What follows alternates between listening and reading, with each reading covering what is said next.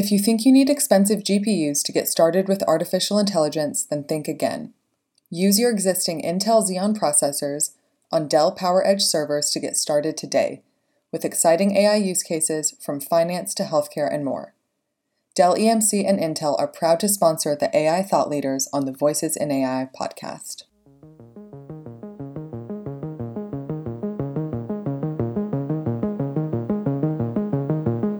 This is Voices in AI, brought to you by GigaOM. I'm Byron Reese. Today our guest is Alessandro Venturelli. He is a full professor at the University of Glasgow. He holds a PhD in applied mathematics from the University of Bern. Welcome to the show, Alessandro. Welcome. Good morning. Tell me a little bit about the kind of work you do in artificial intelligence. Well, I work on a particular domain that is called social signal processing, which is, let's say, the branch of artificial intelligence that deals with social psychological phenomena. So we can think of the goal of this particular part of the domain as trying to read the mind of people, and through this to interact with people in the same way as people do with one another. So that is like picking up on subtle social cues that people naturally do, teaching machines to do that?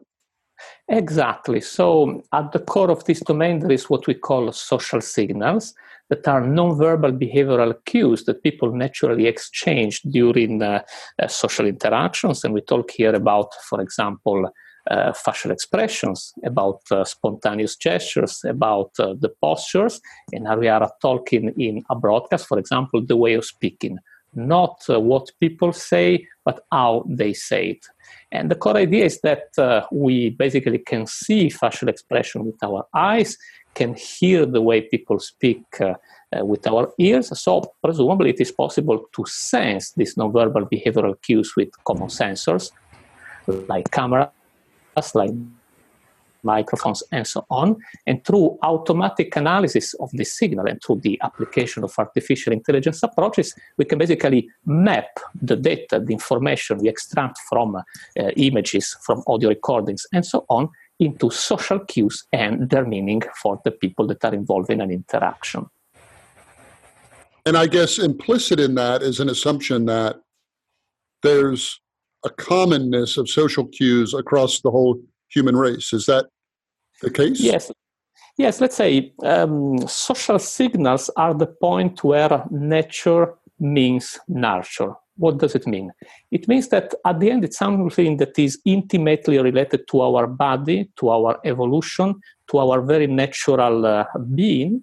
And in this sense, we all have at disposition the same expressive means, in the sense that we all have the same way of speaking, the same voice, the same phonatory apparatus. The face is the same for everybody. We have the same muscles at disposition in order to express facial expression, and the body is the same for everybody. So the way we talk through our body is more or less the same for all the people around the world. However, at the same time, as we are part of a society, we are part of a context, we somewhat learn from the others to express specific meaning, like, for example, a friendly attitude or an hostile attitude or happiness and so on, in a way that somewhat matches the others. To give a little example of how this can work, for example, when I moved to the UK, I'm originally from Italy, and I started to teach in this university. A teaching inspector came to see me and told me, well, you know, Alessandro, you have to move your arms a little bit less because you sound very much aggressive. You look very much aggressive to the students. And so you see, in Italy, it's quite normal to move a lot the hands, especially when we communicate in front of an audience. Well, here in UK, well, people use arms, of course, because everybody around the world does it. However, I had to do it a bit more in a moderate way, in a more, let's say, British way, in order not to sound aggressive. So you see, gestures communicate all over the world. However, the exact intensity you have to use changes from one place to the other. And what are some of the practical applications of what you're working on? Well, it is quite an exciting time for the community working on this type of topics, because after the very pioneering years, let's say if we look at the history of this particular branch of artificial intelligence, we can see that roughly the early 2000s were the very pioneering time. Then the community established more or less between, let's say, the late 2000 and 3-4 years ago, when really technology started to work pretty well. And now we are even at the point where we start seeing applications of these technologies, initially developed at the research level in the laboratories, in the real world. So to give an idea, for example, think of what are today's personal assistants that can not only understand what we say, what we ask, but also how actually we express our request. Think of many animated characters that can interact with virtual agents, social robots, and so on, that are slowly entering into reality and interact with people like people do, through gesture, through facial expressions, and so on. And we see more and more companies that are involved, that are active in this type of domains. And so, for example, we have systems that manage to recognize the emotions of people through sensor that can be carried out like a watch on the wrist. We have very interesting systems, and I'm collaborating in particular with a company called Neurodata Lab that analyze the content of multimedia material, trying to get an idea of the emotional content that can be very useful, for example, in any type of services about video on demand and so on.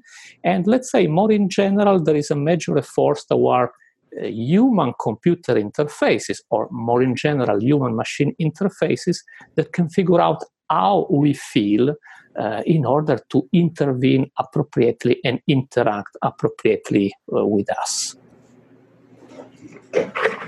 And these are a few major examples, let's say. So there's voice, which you could, I guess, use over a telephone even to determine some emotional state. And then there's facial expressions, and then there's other physical expressions. Are there other categories beyond those three, that kind of the way you bifurcate or break up the world when you're thinking of different kinds of signals? Yes, somewhat, the very fact that we are alive and we have a body somewhat forces us to have nonverbal behavioral cues, how they are called, to communicate through our body. And even if you try not to communicate, somewhat that becomes a form of cue, becomes a form of communication. And there are so many nonverbal behavioral cues that psychologists have grouped them into 5 fundamental classes. So one is whatever happens with the head, so facial expressions we've mentioned, but also the movement of the head, shaking, nodding, and so on. Then we have the posture. Now, in this moment, we are talking through a microphone, but for example, when you talk to people, you tend to face them, and you can possibly talk to them by not facing to them, but of course, the type of impression will be totally different. Then we have gestures, and when we talk about gestures, we really talk about the spontaneous movement we make. So it's not like the okay gesture, with the thumb. It's not like pointing to something. These have a pretty specific meaning, but it's just, for example, self-touching that typically communicates some kind of discomfort. It is the rhythmic movements we have when we speak. From a cognitive point of view, speaking and gesturing is a cognitive bimodal unit, as we say. So it's something that is get planned together, and so on. Then we have the way of speaking, as I mentioned, so not what we say, but how we say it. So the prosody, the sound of the voice, and so on. And then there is appearance. So everything we can do in order to change our appearance. So for example, the attractiveness of person, but also the kind of clothes you wear, the type of ornaments you have, and so on. This plays a fundamental role. And the last one is the organization of space.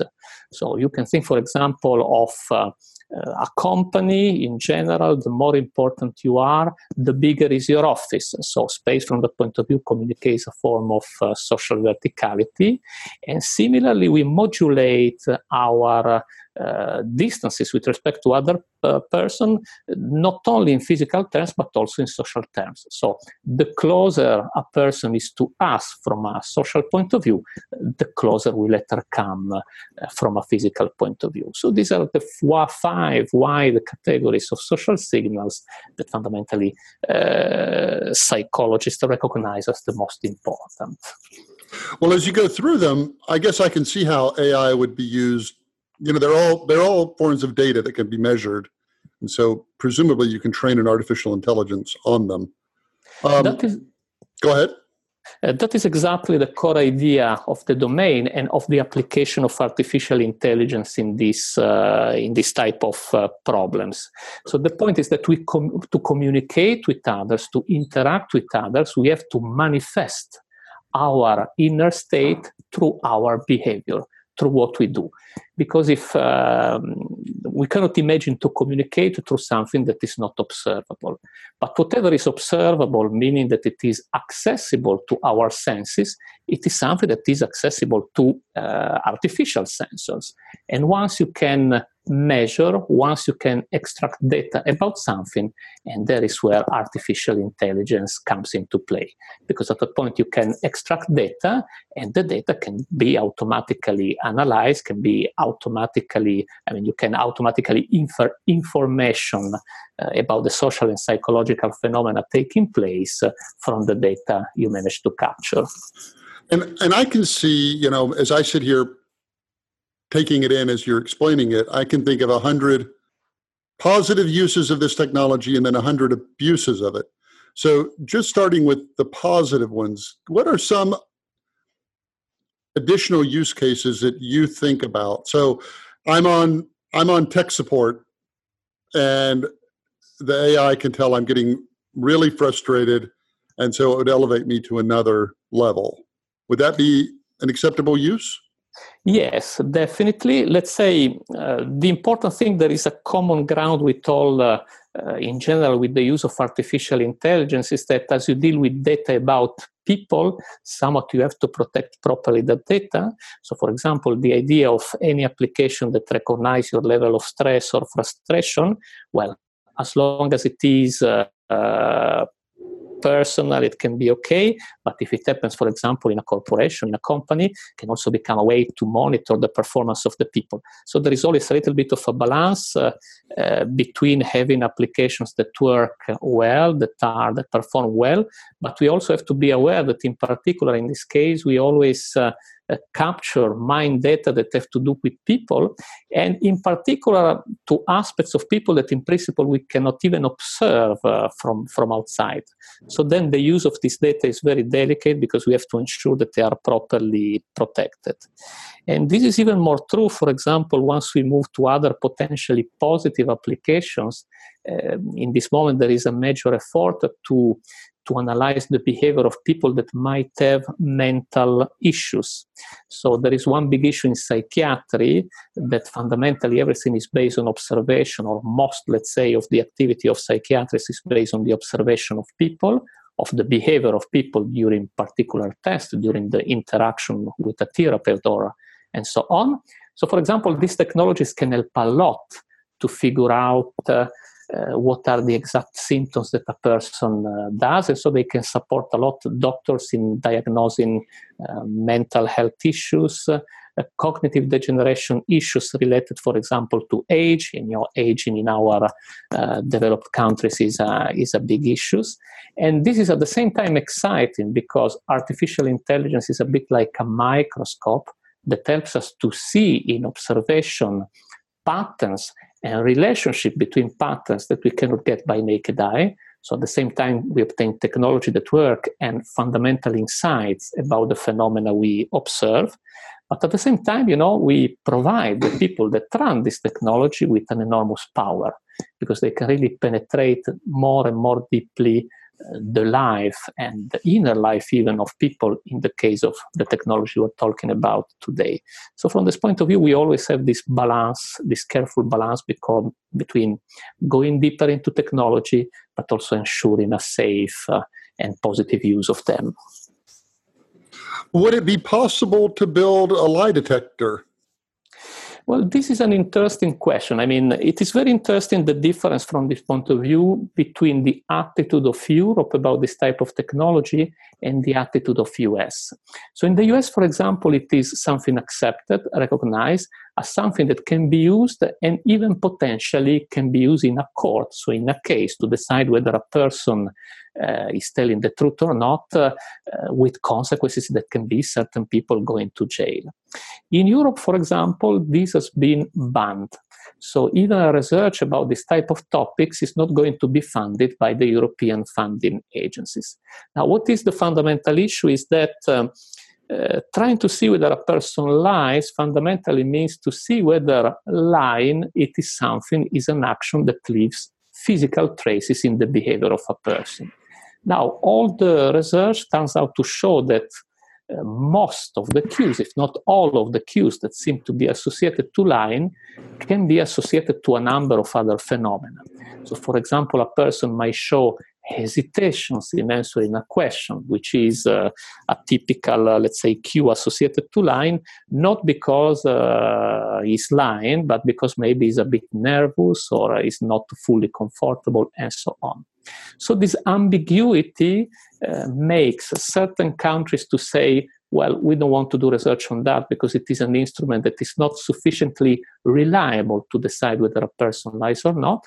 And others to say, okay, we are aware of this, but still it is an opportunity that can provide evidence that if it is not conclusive, at least it can support decision in one direction rather than the other.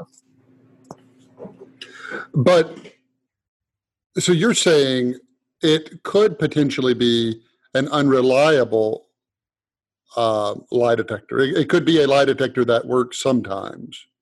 But yes. So let me ask about a different kind of, you gave your 5 kinds of social signals. I've always thought if I were a credit card vendor and I had a form online that people could apply for my credit card, and it says, what is your income? And I write $50,000 in it. And then I think, no, that's probably not enough. I'll put 100,000. No, that may be too much. I'll put 75,000.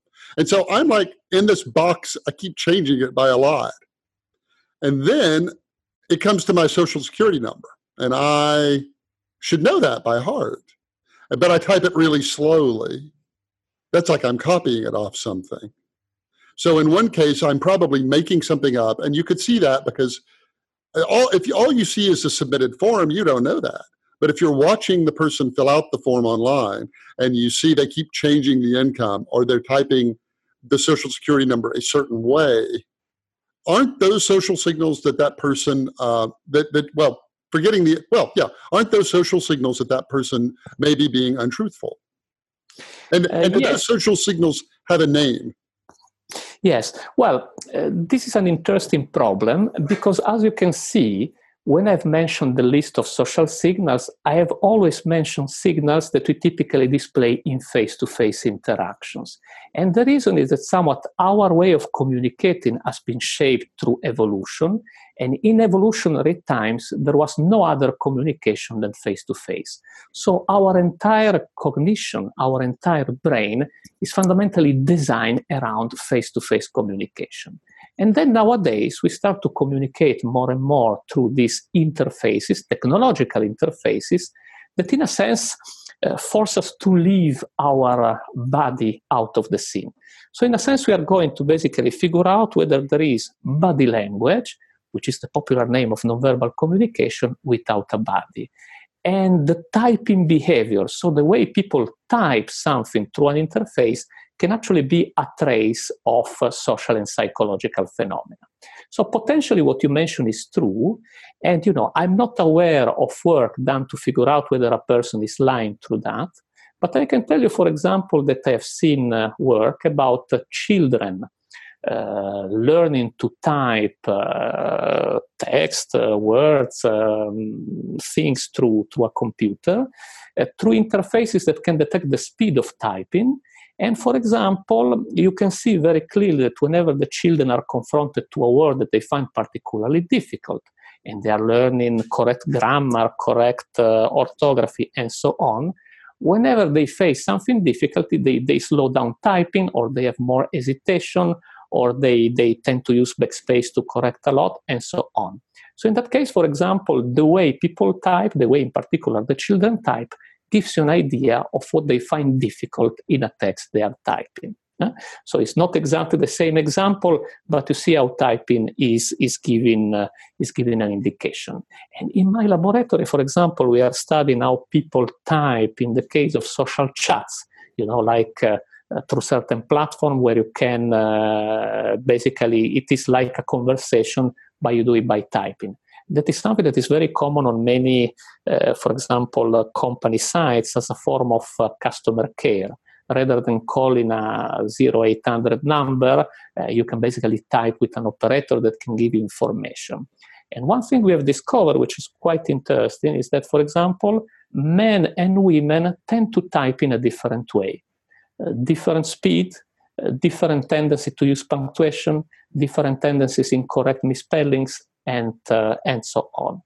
And what is very much interesting about this, apart the various applications, including the one you mentioned at the beginning, like possibly detecting lies when people type in a certain way, is that apparently our brain still forces us to use social signals, so still social and psychological phenomena leaves traces in behavior, even when the communication takes place through an interface that is not natural.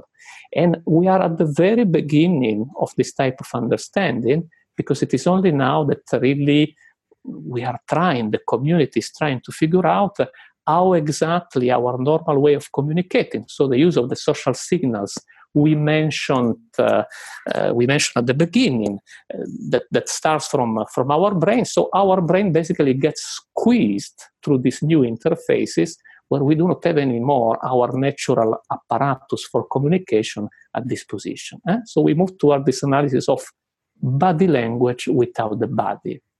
And what you mentioned, the example you have made, is definitely in this direction, and it might work pretty well, actually. So let's take another hypothetical case. And so let's talk about a robot that provides companionship to an elderly person. Further, let's assume this elderly person knows this is just a robot and that it's programmed to respond to nonverbal signals it gets. So the elderly person who purchases said robot is fully informed about the technology. Is that a real use case that you might see on the market at some point? It can tell when you're depressed, and so it tells a joke. It can tell when you're happy, and it mimics that back. Is that something you see hitting the market? Yes, I think this is something that is, there are a lot of people working exactly about this. And according to the forecast, according to the prediction of the main analyst, it is a type of scenario that we're going to see in the next 10 to 20 years.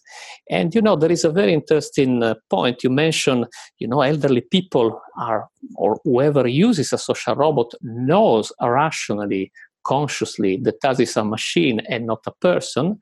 However, we know exactly, because there is always our brain working behind, that we have these two layers somewhat of working of the brain. One which is conscious, where we think about what we do, and then there are a number of unconscious processes going on.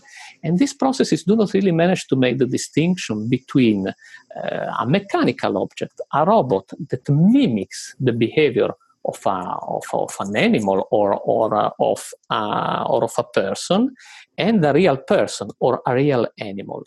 So from this point of view, these objects are extremely effective, because rationally we know that they are objects, but actually they activate the same processes that get active whenever we interact with another living being. So from this point of view, we have already on the market a large number of robots that cost sometimes very little. We are in the limit of $100 to $200, and they have a degree of interactivity that actually has very positive effects. So I can make an example which is particularly interesting. There is a robot called Paro that is a kind of seal one of these animals that swim through the water. It has fur. And, it is something that you can stroke, you can touch with your hands, and it reacts with simple movements. And it has been shown, in particular, in the case of elderly people, to be very beneficial from the point of view of the feelings. And this is a very physiological, mechanical, psychological reaction we have towards anything that we perceive unconsciously to be alive and to have a certain type of appearance. So actually, according to all analysts, there is substantial agreement that in the next 10 to 20 years, we are going to have social robots becoming a kind of common type of object, like today, for example, cellular phones or smartphones are.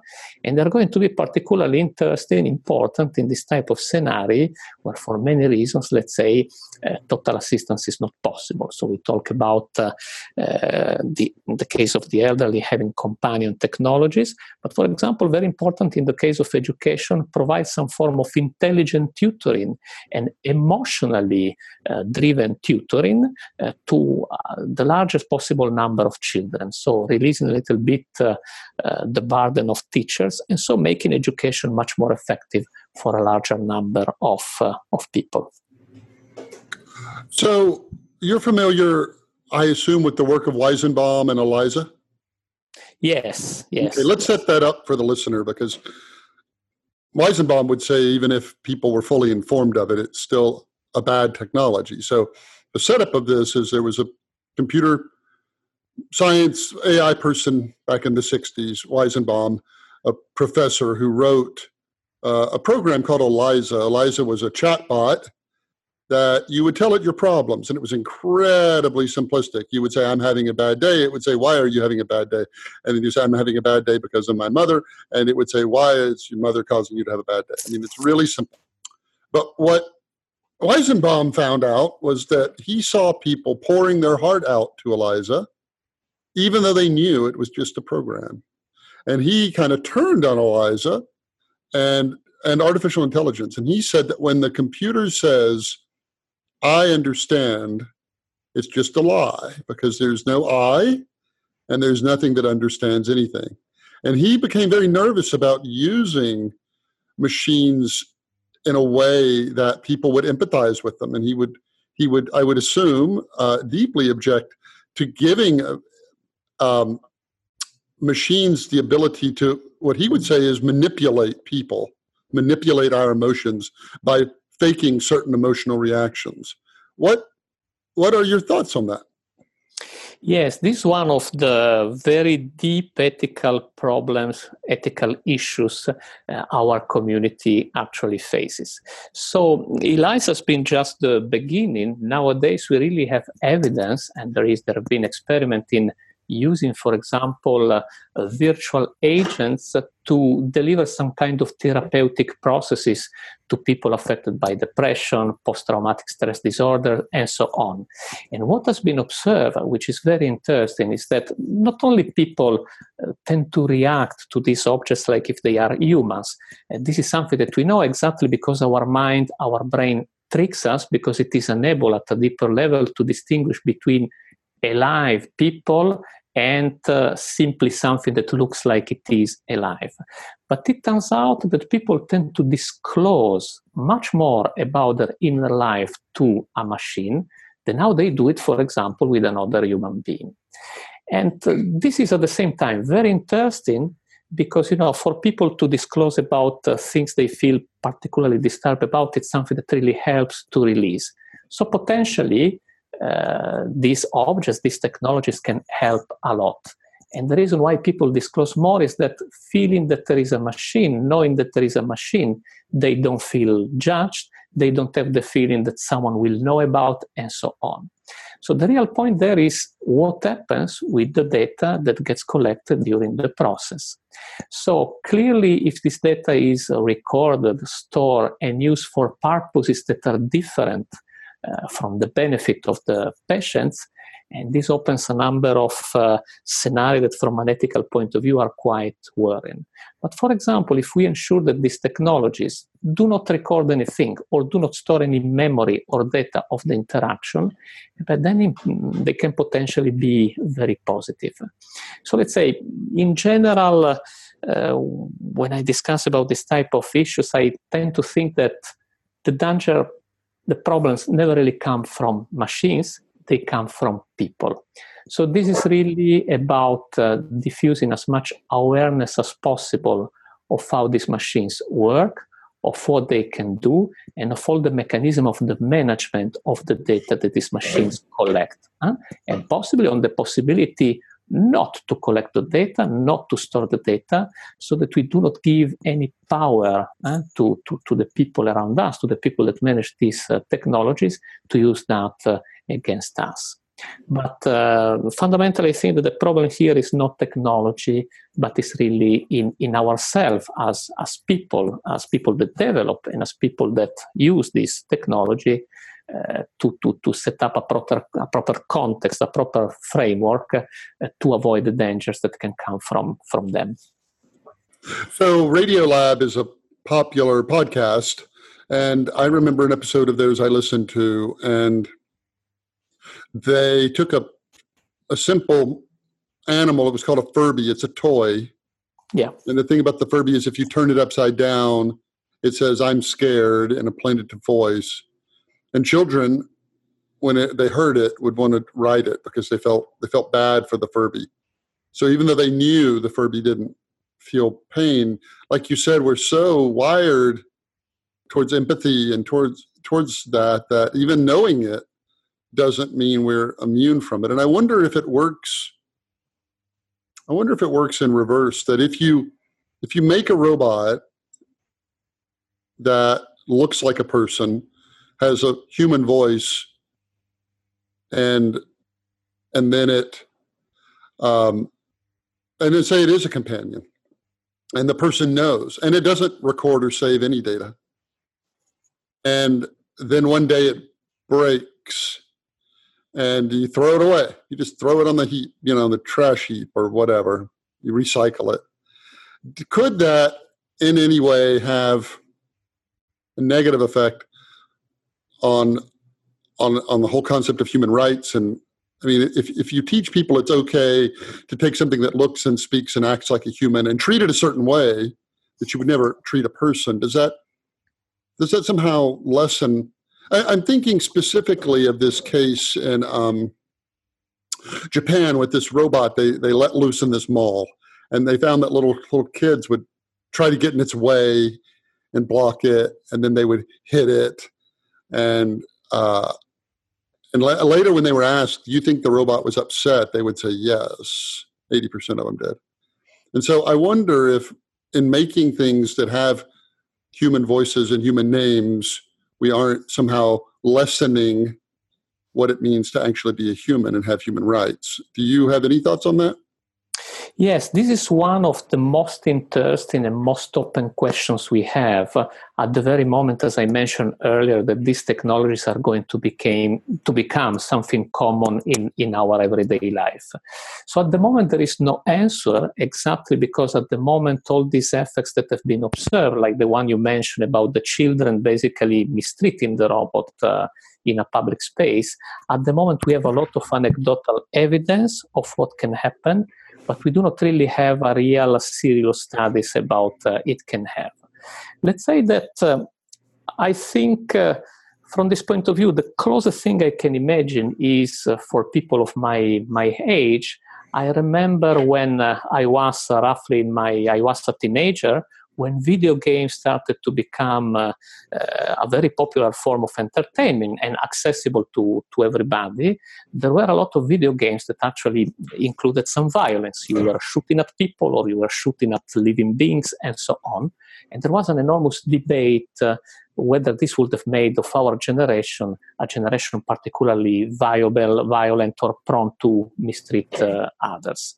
So now, after 25, 30 years, somewhat we observe that this is not really the case. And if there is any increase in the violence of society, I think it will be hard to attribute it to the diffusion of this type of video games. So my hope is that we are going to observe the same type of phenomenon, meaning that the fact that somewhat we have objects that look like people, look like living beings, but at the same time we can dispose of them, will not transform us into people that will dispose of in the same way of other people.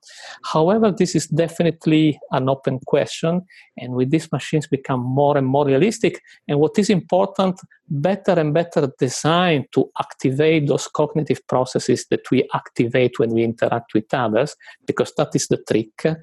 At this point, we can only have hope that the effects you mentioned are not going to take in place, and we keep distinguishing, in any case, clearly the difference between dealing with living beings, people or animals or whatever else, and machines. You know, when I think of other applications of this technology, the most commercial one imaginable is using it in advertising. Is that something that people are doing? And is that something people should do? Is it inherently ethical? I mean, on the one hand, you say, look, reading somebody's emotional state and then showing them advertising that's consistent with that, you know, there's nothing wrong with that at all. Yeah. And other people might say, well, you know, maybe there is. First of all, is it being done? And second, should it be done? Yes. So what is interesting here is that social signals is something that is used a lot in advertisement. Think, for example, of how very famous people or very beautiful people, we go back to appearance as a social signal, is somewhat used in order to convince us to buy certain products. So at the moment, there is no use yet of technologies that might look like an agent, like a robot, to convince people to buy certain things rather than others. However, we know that there are some commercial platforms. Think about, for example, Facebook, if I can mention it, Google, and so on, that somewhat analyze our emotions, in particular Facebook, and the content we access depends on that.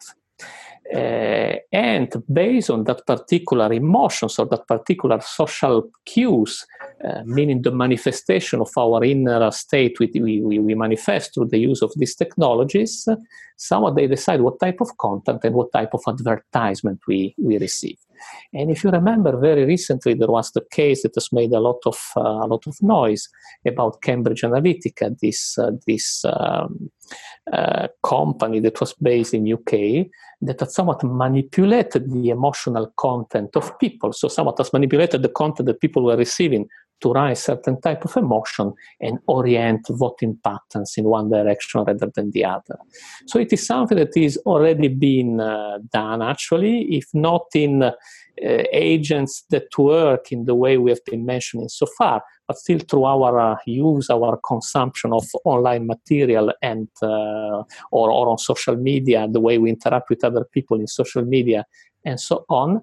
And somewhat, once again, I think is a matter of, how can I say, it's not the technology, it's the people that use it that make the difference between an ethical and a non-ethical use. On the one hand, it can be used, for example, to help people to make right decisions about, for example, orienting towards healthy food, orienting towards a better consumption, more ecological consumption of energy, having behaviors that might be more desirable from the point of view of ethical expectations, but at the same time it might be oriented to vote in a certain direction rather than another without really being aware of it, having forms of consumption that are not particularly good for health or for the environment, and so on. So once again, the technology in itself is not ethical or non-ethical. Technology opens certain possibility for doing good and for doing bad. And at that point, it's really how we as humans, as a society, as a politics, etc., decide what we allow and what we do not allow. However, for sure, it is something that is happening already. There have already been important cases, and for sure, at least in the direction of understanding how we are and sending us the right advertisement at the right moment, it is something that is going to happen soon, if it is not happening already. Yeah. So where do you get data to train your data models? Where do you get just a whole lot of people doing a whole lot of expressions? Yes. So somewhat in general, we always start with laboratory data. So in general, we invite volunteers to participate in our experiments. Funnily enough, in most cases, it is students of the university. So interesting enough, most of the studies in the literature are always about university students, which in a sense is the category of people that at least in scientific terms, we end up knowing best than any other else. So this is in general the material we use to start obtaining the models, because we can control the conditions, we can know exactly what we get, and from that point of view, it helps us to get insight. And then, there is an enormous amount of material nowadays online on the web. Think of the major repositories like YouTube, often accompanied by descriptions. And so we can use those descriptions to figure out when there are people laughing, when there are people crying, when there are people being happy, when there are people being unhappy, and so on. And it is a material which is quite chaotic, magmatic, because you really find any type of effects inside. However, one of the interesting things of artificial intelligence approaches is that they manage to deal with the noise you have in natural data. And so that type of material can be used to train models that then appear to work pretty well in the applications we develop.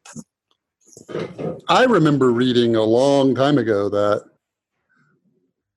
it was posited that people's eyes dilate when they look at something desirable. And so in magazine ads, they would darken people's pupils. Have you ever heard that little anecdotal piece of trivia? Well, yes, the study of how pupils dilate, actually, it goes back to a long time ago.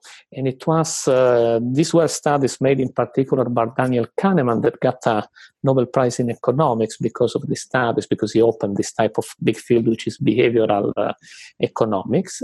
And yes, it is true. This is a very observable physiological reaction we have, even though we have to pay attention because it is quite ambiguous. Once again, you see both our social cues and our physiological signals are always ambiguous. Nature has designed communication to be ambiguous because we always need to negotiate the meaning, and in a sense we always need to protect what happens inside us. So pupils dilate when you see something desirable, but pupils dilate also when there is less light. So if the environment gets darker, you need to dilate the pupils to absorb more light from the environment. So it's always very difficult to figure out whether this change in the size of the pupils is related to what you see or simply to a change in lighting. And so when you are in a laboratory, when you are in a controlled environment, you can trust that observation 100%. But of course, when you are in the real world, you never know exactly where it can come from. So you're a university professor. Do you apply this technology in the commercial world? And are there any initiatives there you can talk about? Yes. So in this moment, after the very pioneering stage, now there are a lot of companies around the world that start bringing, many of them actually are people that have been studying with the people that are most active in this type of domains.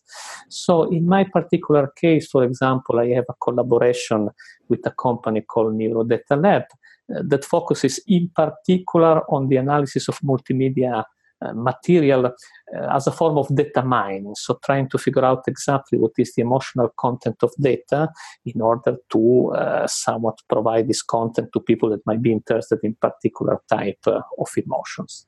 Another company I collaborate with, for example, the name is Quellwell.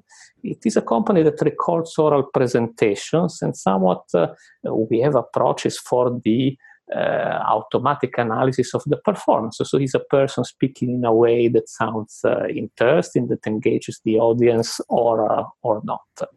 In other cases, for example, there has been a lot of work. There is in particularly, probably one of the very first company was called Affectiva, which is a company, is a spin-off of MIT, of the MIT Media Lab, that analyzes the emotion of people through different types of sensors. You can have sensors that you can carry on you and measure your physiological signals and figure out your type of emotional state. Or you can install it on your computer and through the webcam looks at your face and through the analysis of the facial expression somewhat captures your, tries to figure out what is your emotion. And then now there is the big chapter, let's say, of the big area of social robotics, for example. I collaborate with a company called SoftBank Robotics that produces very famous, very popular robotic platforms like the Now, like the Pepper, that interacts with people. They are very nice. They look a bit like children. They have a nice appearance.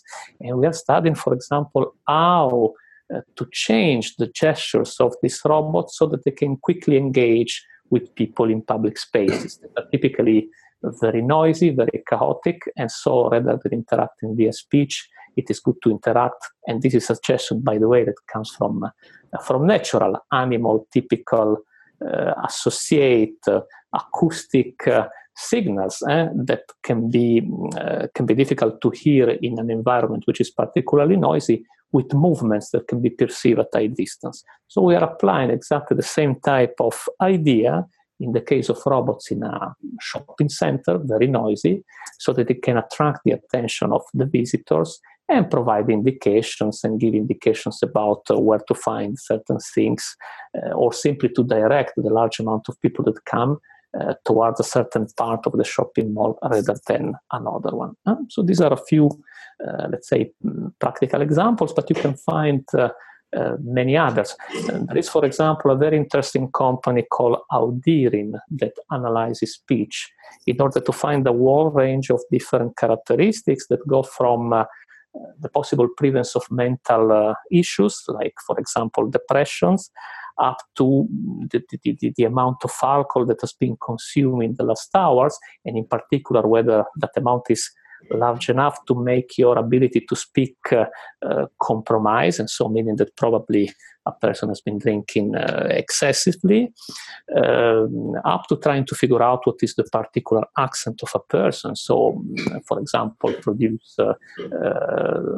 personalize or adapt a particular service to a particular case, up to what is the emotion that the person is expressing through her or his voice, so that you can somewhat react with an artificial agent correctly to it. So this, I would say, are a little bit the most known, the most practical example. The couple cover a little bit all of the various communication channels we've been talking about at the beginning, all these various types of social signals we have been mentioning at the beginning. All right. Well, that is all very fascinating. It looks like we're out of time, and I want to thank you for sharing some of your work with us. I think you're entirely right. This is something we're going to see a whole lot more of in the future, and we also have a lot of unanswered questions about it, but it's fascinating to be sure. So thank you for joining us. Thanks to you. Thank you very much. If you enjoyed this podcast, we recommend you also tune in to the AI podcast produced by our friends at Dell EMC and Intel, using technology to solve some of the toughest challenges on the planet. The AI podcast is available online through iTunes, Google Play Music, and SoundCloud.